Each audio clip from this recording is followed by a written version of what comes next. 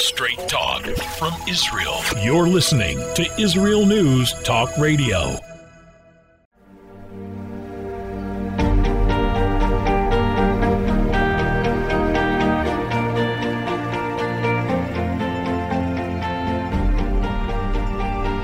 Hello, and welcome to News from the Torah. This is Leah Rodi. Today is the 20th day of the Hebrew month of Kislev, December 14th, 2022, and this week we're reading the Torah portion of Vayeshev, which deals with the sale of Yosef by his brothers down to Egypt, and the story of Yehuda and Tamar, which is the starting point of the dynasty of Mashiach, of Messiah. It's a very, very important Torah portion. Every Torah portion is important, but this one is especially meaningful, and it is always the Torah portion that we read before Hanukkah. Hanukkah will start this coming Sunday night, where every Jewish family will light these Hanukkah candles either on its windowsill, as is the custom in America, or here in Israel, many, many families light the Hanukkah candles by the entrance of their house, because this is originally where the Hanukkah candles were supposed to be lit, by the entrance to your house. And this week, though, I want to talk about something completely different, and that's because today, the 20th day of the Hebrew month of Kislev, is the holiday of redemption, Chag HaGeula, the holiday of redemption of the first Lubavitcher Rebbe, Rabbi Shneur Zalman of Liadi, also the author of the book of Tanya called Baal HaTanya, and that's what I'm going to call him in the coming minutes, Baal HaTanya. Today, on this day, in 1798, he was released from prison, and it's funny that in Chabad, it is customary to celebrate the days that the rabbis were released from prison, to the extent that there's a famous joke when a young man decides to join the Chabad movement, and he goes to learn in a Chabad yeshiva, and his parents are not observant. So one day he calls his parents, and his mother says, maybe you'll come home for the weekend? And he says, no, I can't. Rabbi was released from prison, and we have a big celebration. And a few months later, his mother said, sweetheart, maybe you'll come home for the weekend. He says, no, our Rabbi was released from prison. I have a big celebration. And a few months later, once again, the mother says, sweetheart, maybe you'll come for the weekend. He says, no, we have a huge celebration. Our Rebbe was released from prison. And his mother says, sweetheart, are you sure you fell in with the right company? Are you sure you're not in a wrong company there? So, but yes, every single one of the Lubavitcher Rebbes actually sat in prison, to the extent that the last Lubavitcher Rebbe was arrested while he was in France for giving a public speech in a park on Purim. He had a little bit of a drink, and he gave a public speech in the park explaining the intricacies of Hasidic thought. He was arrested. So Rabbi Yosef Dov Soloveitchik, who is the scion of the Lithuanian approach to Torah, was a friend of his, and he went to get him out of the police station, and he joked, Rabbi, now that you have been arrested, you have what it takes to become a Rebbe. Because every single one of the Lubavitcher Rebbes spent some time in prison, obviously for good things, because the surrounding culture and the Russian emperors could not stand the fact that the Lubavitcher Rebbes were so involved in spreading the Tanya. It was just part of their anti-Semitism. As I said, in 1798, the first Lubavitcher Rebbe was imprisoned on Simchat Torah, right after Simchat Torah, actually the day after, because of a false testimony that he was supporting the Turkish Empire against the Russians. The Turks and the Russians were in a war, and the land of Israel was under Turkish control. The Rebbe worked very hard to raise money for the Jewish people who lived in the land of Israel, which was under Turkish control. And so this was misconstrued and sending money to Turks to support them in the war effort against the Russians. So he was arrested and taken to St. Petersburg to the Peter and Paul fortress, where he was arrested and held under guard. It was actually a capital crime, and the rabbi's life was in danger. He spent 53 days in prison, and there are 53 chapters in the book of the Tanya. So he spent 53 days in prison, and then he was miraculously released and let go and was free to go and do what he wanted. So the question is, why are we still celebrating this holiday 225 or 24 years later? And what's its significance? What's the significance of the fact that a Rebbe was imprisoned or released from a prison, and why we're so happy? You know, these weeks there was a huge celebration in Jerusalem. Every single day there were completely sold out concerts to mark this event, and 60,000 people attended these events over the past few days. A completely sold out month in advance. So what's so special about this holiday that people celebrated 200 years later? And the idea is that the fact that the Rebbe was imprisoned was really a heavenly decree against his Torah, against the spreading of his ideas. It was a way of putting a cap on the Hasidic teachings so they could not be taught to the masses. And there was really a struggle in heaven, a struggle in the spiritual world. Should these ideas be spread, and should these ideas become known to the wider public?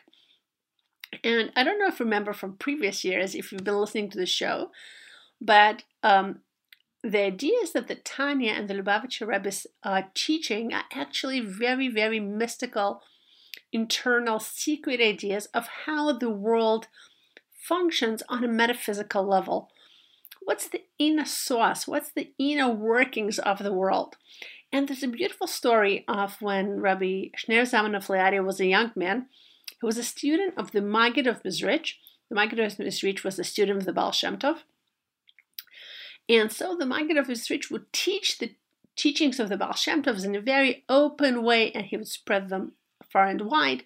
And one of his colleagues, Rabbi Pinchas of Koretz, did not agree with this. He said these ideas are secrets. They're the secrets of Kabbalah. They should not be taught so far and wide.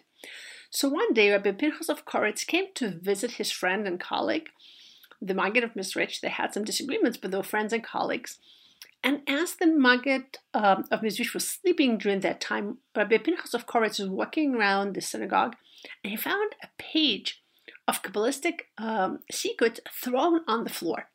He picked it up and he was so angry. He said, "You see what happens when you teach Kabbalistic secrets to anybody and everybody and becomes a free-for-all? What you have is holy words thrown on the floor in the mud. This is a physical representation of what you're doing spiritually." And the person who was on hand was Rabbi Shneir Zalman of Liadi, the Baal Tanya. He said, "Let me give you an analogy. So once there was a king, like in every good Hasidic story, there was a king, and the king had a son. And he wanted his son to learn about the world so he could be a better monarch when the day comes. So the son went to travel the world, and he got sick in some place. He was brought back home very, very sick, literally on his deathbed, and none of the doctors knew what to do. The doctor came and went and came and went, and all of their procedures and all of the medicine, nothing worked. So the king was so upset. He knew he was about to lose his only son. And finally, one doctor came and said, "I have what it takes to bring your son back to life. But the bad news is that it requires a very, very specific gem that's very, very rare. You have to find this gem." So the king said, "Nothing is too expensive. No expense will be spared to save my son." So he told his servants to go and check the king's treasury to look for this one gem. So sure enough, a few hours later, they come back and say, "We found one gem exactly as the doctor told us, but we have a bad news." What's the bad news? It's the gem that is fixed in the king's crown. It's the biggest and most precious cornerstone gem of the king's crown. So the king said, who cares about the crown if the prince is not going to be alive? If there's nobody to continue my dynasty, what do I need this crown for? Take it out. So they take out the gem, and then the doctor says, look, what we need to do is to take this gem and to turn it into powder, mix it with water, and drop into the prince's mouth. But the problem is because the prince is so sick, he can't open his mouth, and we don't know if any of this potion will fall into his inside. Maybe it will all just spill outside. So should we still turn this gem into powder? The king said, yes, do whatever it takes. If there's even the smallest chance that you will save my son, do whatever it takes. Take this gem, make it into powder, do whatever it takes. And sure enough, they turned the gem into powder, they mixed it with water, they dropped it into the prince's mouth, and the prince came alive. What's the point of this story? What's the king's crown and the gems of his crown? It's the secret teachings of the Torah. The most internal, secret, precious gifts, secrets, teachings. Who is the prince who is on his deathbed? It's the Jewish people.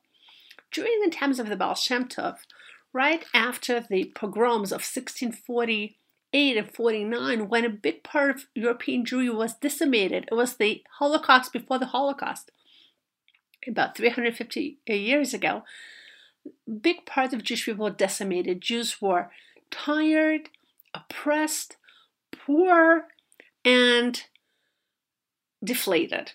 Literally, it was just like the Jewish people were dying out, that no more energy left. And so, just like the king in the parable, God had to take the secrets of the Torah, this emotional truth that weren't apparent at the time, and to turn them into powder, to grind them very, very finely, to make them available to every single person, to bring them down and to teach them in a way that the simplest people can understand the secrets, deepest secrets of the Torah. So this was a parable that Baal HaTanya told to Rabbi Pinchas of Koretz, and Rabbi Pinchas of Koretz agreed. He finally understood why these secrets of Torah was taught so widely. Afterwards, when the Maggid of Mezritch woke up, he said, what's going on? Something happened while I was asleep. And the Baal HaTanya told him, and the Maggid said, you saved my life, because the anger that Rabbi Pinchas of Koretz had awoke all kinds of heavenly forces that were against the teaching of the Torah, and they almost killed me, and you saved my life. So forward a few decades, those same heavenly forces that did not want the secrets of the Torah to be revealed, the secrets of the Torah to become known, the same forces that wanted to keep the king's crown and the jewel intact, so to speak, those same forces did not want Mishneh Zalman of Liadi to make his Torah known, because what Rabbi Shneur Zalman of Liadi did was he wrote a systematic book that explains the Hasidic teachings as a system in a way that most people can understand if you understand the language and if you understand the concepts. So once he made it a systematic book, it became open to anybody and everybody to learn. And yes, there was a whole heavenly spiritual struggle. Should these teachings become public or not? And the imprisonment of the Rebbe symbolizes a stopping to the teachings of the Hasidic movement. And the release of the Rebbe symbolizes that now these teachings can be taught far and wide. And in reality, there is a story that while Rabbi Shneur Zalman of Liadi was in prison, he had a vision, and the Maggid of Mezritch and the Baal Shem Tov came to visit him. And he actually asked them, why am I in prison? What did I do wrong? And they told him, you're in prison because the heavenly forces that oppose your teaching of the Hasidic ideas, of the secrets of the Torah. So Rabbi Shneur Zalman of Liadi said, okay, so maybe I should stop teaching them. And they said, no, once you've started, you have to do more and to teach more. But there's this war going on. And sure enough, when he came out of prison, he started teaching these teachings in an even more explicit way. So what are these teachings? And to give you a really good idea, I'm going to take you to a different story. It's always a story within a story. A a story that I read this week, actually, which is quite beautiful. And it's about a time when there was a fire in the town of Rabbi Shneur Zalman. And the soldiers were called in, those soldiers stationed in town, and they were called in to help in putting out this fire. But the fire was huge, and the soldiers were just going back and forth with pails of water. And somebody had a bright idea. They brought in Rabbi Shneur Zalman and asked him to pray for this fire to stop. So sure enough, the rabbi prayed, and the fire died down. And the soldiers were so amazed, they went back to headquarters and they told the officer about this. So the officer reached out and asked Rabbi Shneur Zalman to come to his office. And so he did. And the officer asked, "Are you by any chance the grandson of the Baal Shem Tov?" And Rabbi Shneur Zalman said, "I am his spiritual grandson, not his physical grandson, but I'm his spiritual grandson." And so the officer said, "I knew that. Let me tell you a story. Several decades ago, there was a Russian general, a non-Jewish man, who was stationed in the town of Mezhebush, which is where the Baal Shem Tov lived. And this general's wife was about to give birth. He knew she was expecting any day, but there was no news coming from her. There were no letters. He was very, very disturbed. He was very upset. He was very nervous. He thought that something might have happened to his wife and to his unborn child. And just for days and days and days, there was no news. There were no letters. So he was very, very nervous. So one day he shared his agony with a friend, and the friend said, "Look, you have the Baal Shem Tov here in town, and many people go to him to get his advice." And so the general asked to have a meeting with the Baal Shem Tov, and the Baal Shem Tov was not interested. So the general said, "If you don't meet me, I'm going to order all the soldiers in town to be stationed in Jewish houses." And the Baal Shem Tov understood that was actually right before Passover. That would mean that the non-Jewish soldiers would bring chametz, leavened bread, into the Jewish houses. So he said, "Okay, fine, I'll meet you." So this general came to the Baal Shem Tov's house, and he walked in, and apparently there was a mirror on a wall. And so the general peeked into the Baal Shem Tov study. He saw him learning Kabbalistic books. And the general looked into this mirror just to straighten his hair. And all of a sudden, inside the mirror, he sees the path, the road leading into his hometown. He calls his friend over, and the two of them look into the mirror, and what they see is the road leading to the general's hometown, and the road leads them to his house. And then they see the inside of the house, and then they see the general's wife sitting at her desk writing a letter, and in the mirror they see the letter that says, "Hi, how are you? I'm sorry there was a delay in writing this letter. Everything's good. Everything's fine. I'm fine. The baby's fine. Hope to see you soon. We love you. Bye-bye." So basically the general got his answer looking into the mirror. He was so stunned. He wrote the story in his autobiography. And so decades later, this officer was that baby that was born to the general. This officer is sitting opposite the Rabbi Shneur Zalman of Liadi. He pulls out a memoir written by his father and shows him the story. And when I read the story, I thought to myself, okay, it sounds like a beautiful, wondrous story, something really, really special, which probably happened because, it for sure happened because Baal Shem Tov and Rabbi Shneur Zalman of Liadi had these kinds of miracles happening to them all the time. But what would we call this today? What would we call this today? What would we call a mirror, a glass that you can look into and see things happening hundreds and thousands of miles away? We call that WhatsApp.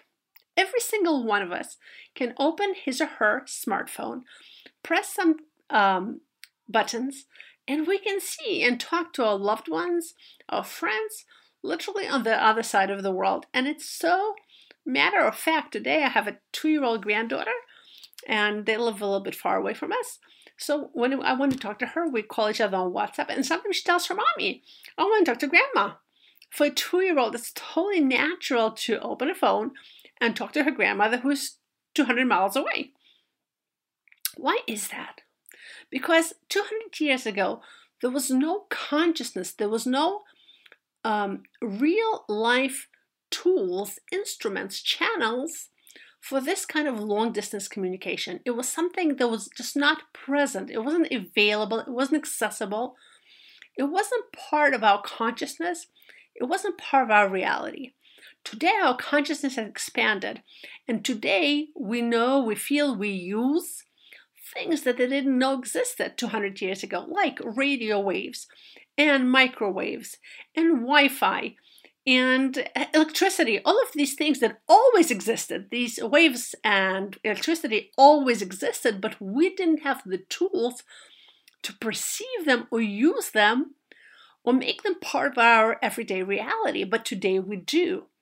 Today we have the ability to perceive and use all kinds of things, all kinds of phenomena in the world that are not really apparent. You can't see them, you can't smell them, they don't have a color, they're like a nothing, but they're nothing that creates something. And what I'm trying to say is that there are many levels of reality that are beyond our perception. Just like for our forefathers, electricity and Wi-Fi and radio waves will be beyond their perception. So the additional levels of reality that are beyond our perception, but they're very real. Actually, they're more real than the reality itself. And the most basic level of reality that is beyond our perception is the fact that this world is being powered every single second by God. Godliness is the power that creates and animates this world every single second, to the extent that the Baal HaTanya says, if God was to stop creating and animating the world would cease to exist. If God wants to destroy the world, God forbid, he doesn't have to do anything. He just has to stop creating it and stop animating it. And if we understand that, and if we really concentrate and think about this concept, the more we think about it, the more we learn about it, the more we see it in detail, which is really what the Tanya is all about, the more we put our mind to it and focus on it, the more it becomes our reality, our experienced reality. And when this becomes our experienced reality, this is redemption. This is Mashiach. This is Messiah. The Baal HaTanya writes in a different part of the Tanya that what is Mashiach? What is redemption? The redemption is when people will be able to experience, see God's light in the physical world. When just like, when you walk into a coffee shop and you need Wi-Fi for your computer, you just ask the waiter, what's the Wi-Fi code? And you press a few, punch in a few numbers, and you have this internet connection, and you're connected to all the knowledge in the world, and you can see things from all over the world, and you can see what's happening on the other side of the world. You just plugged into something that gives you unlimited consciousness.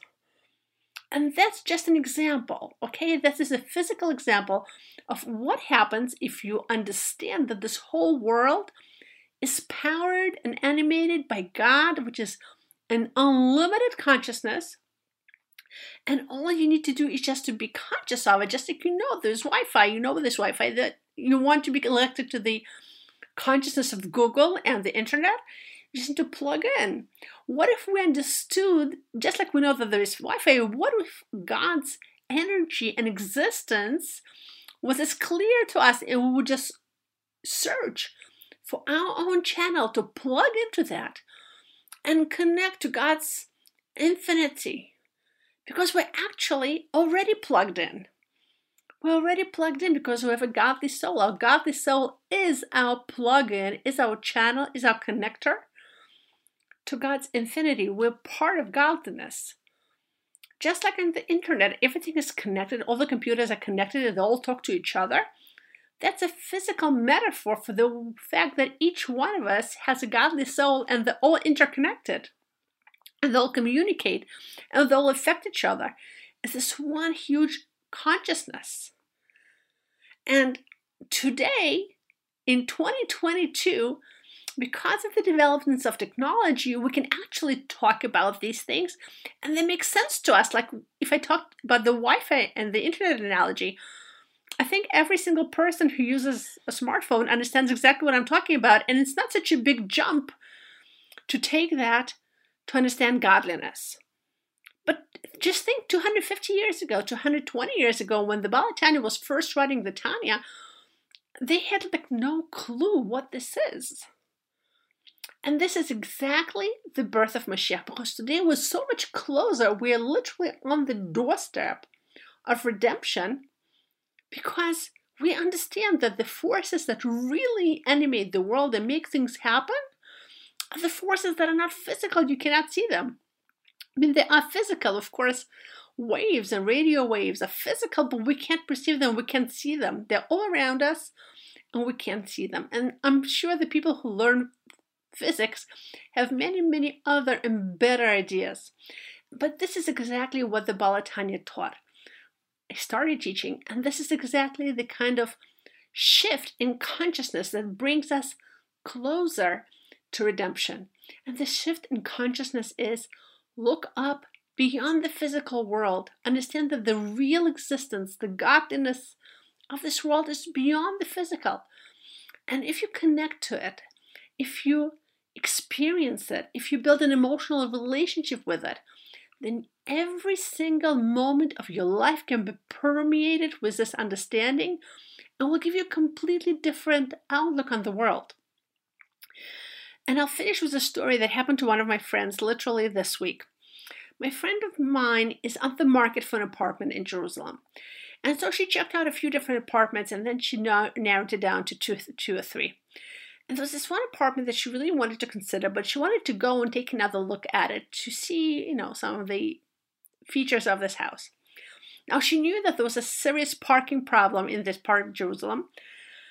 And the first time they came to see the house, they had a little altercation with the neighbor across the street who has a handicapped parking spot. And he was very, very particular. Nobody would park anywhere near his parking spot. So whatever, she went back. It's a small one-way street. It's a cul-de-sac. So she drove into the street and she parked next to his parking, not on the parking spot, not on the parking spot, next to the parking spot. She gets out of the car, and the person comes out of the house says, "Move your car." She says, "I'm here for literally 1 minute. I'm just walking around the house, checking two things. 1 minute, I'm out here." He's like, "Move the car." She said, "But if I move the car inside, it'd be really hard for me to back out. It's hard. It's a very narrow street." He's like, "No, my wife is coming. She's going to park in the space." She says, "For sure, if your wife is going to park, it's going to be hard for me to come." And the man starts screaming at her and calling her name. She said, "We don't need people like you in our street."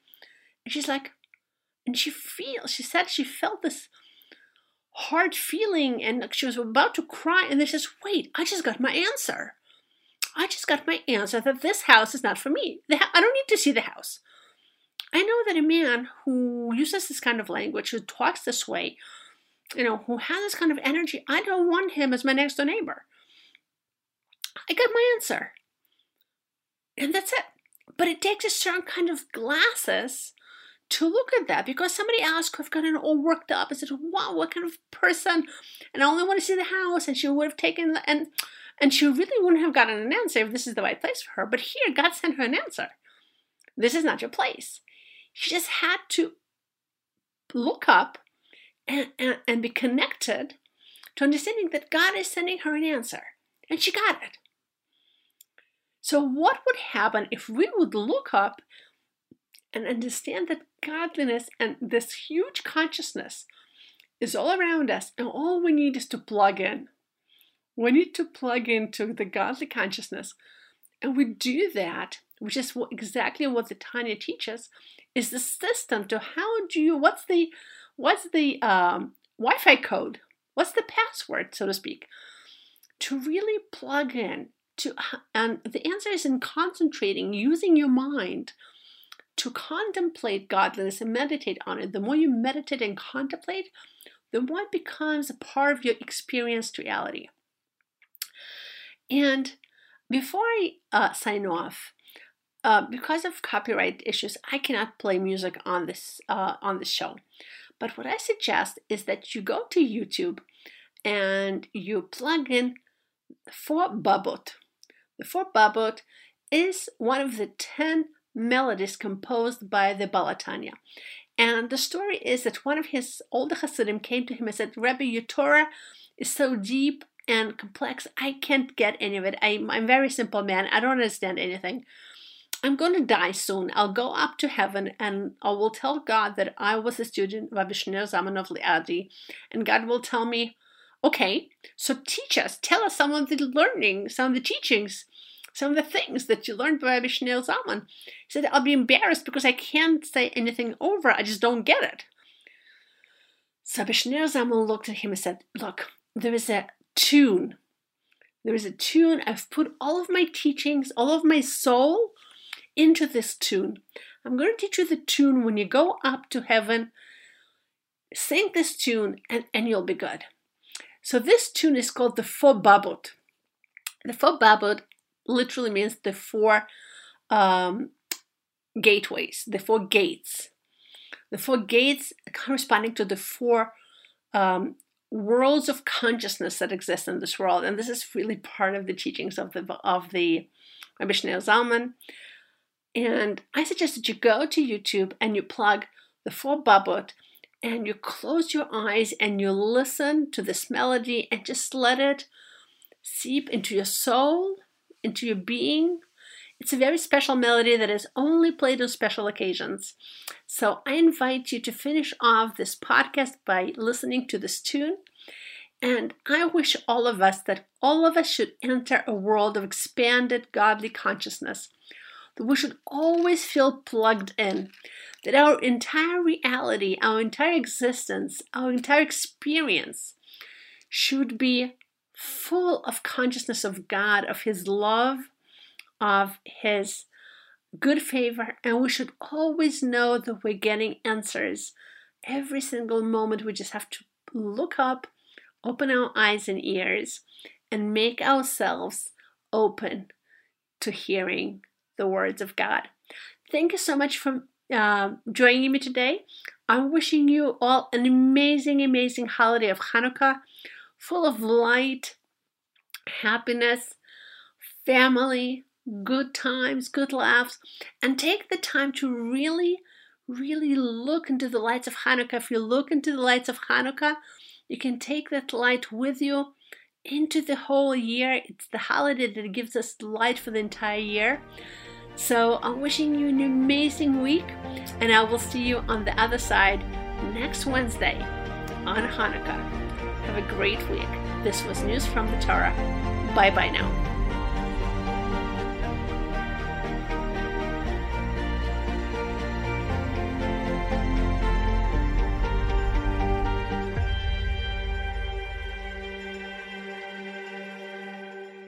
Israel News Talk Radio's chat room. Just click the orange button at the top of the IsraelNewsTalkRadio.home page, log in as yourself or an anonymous guest, and join in on the fun.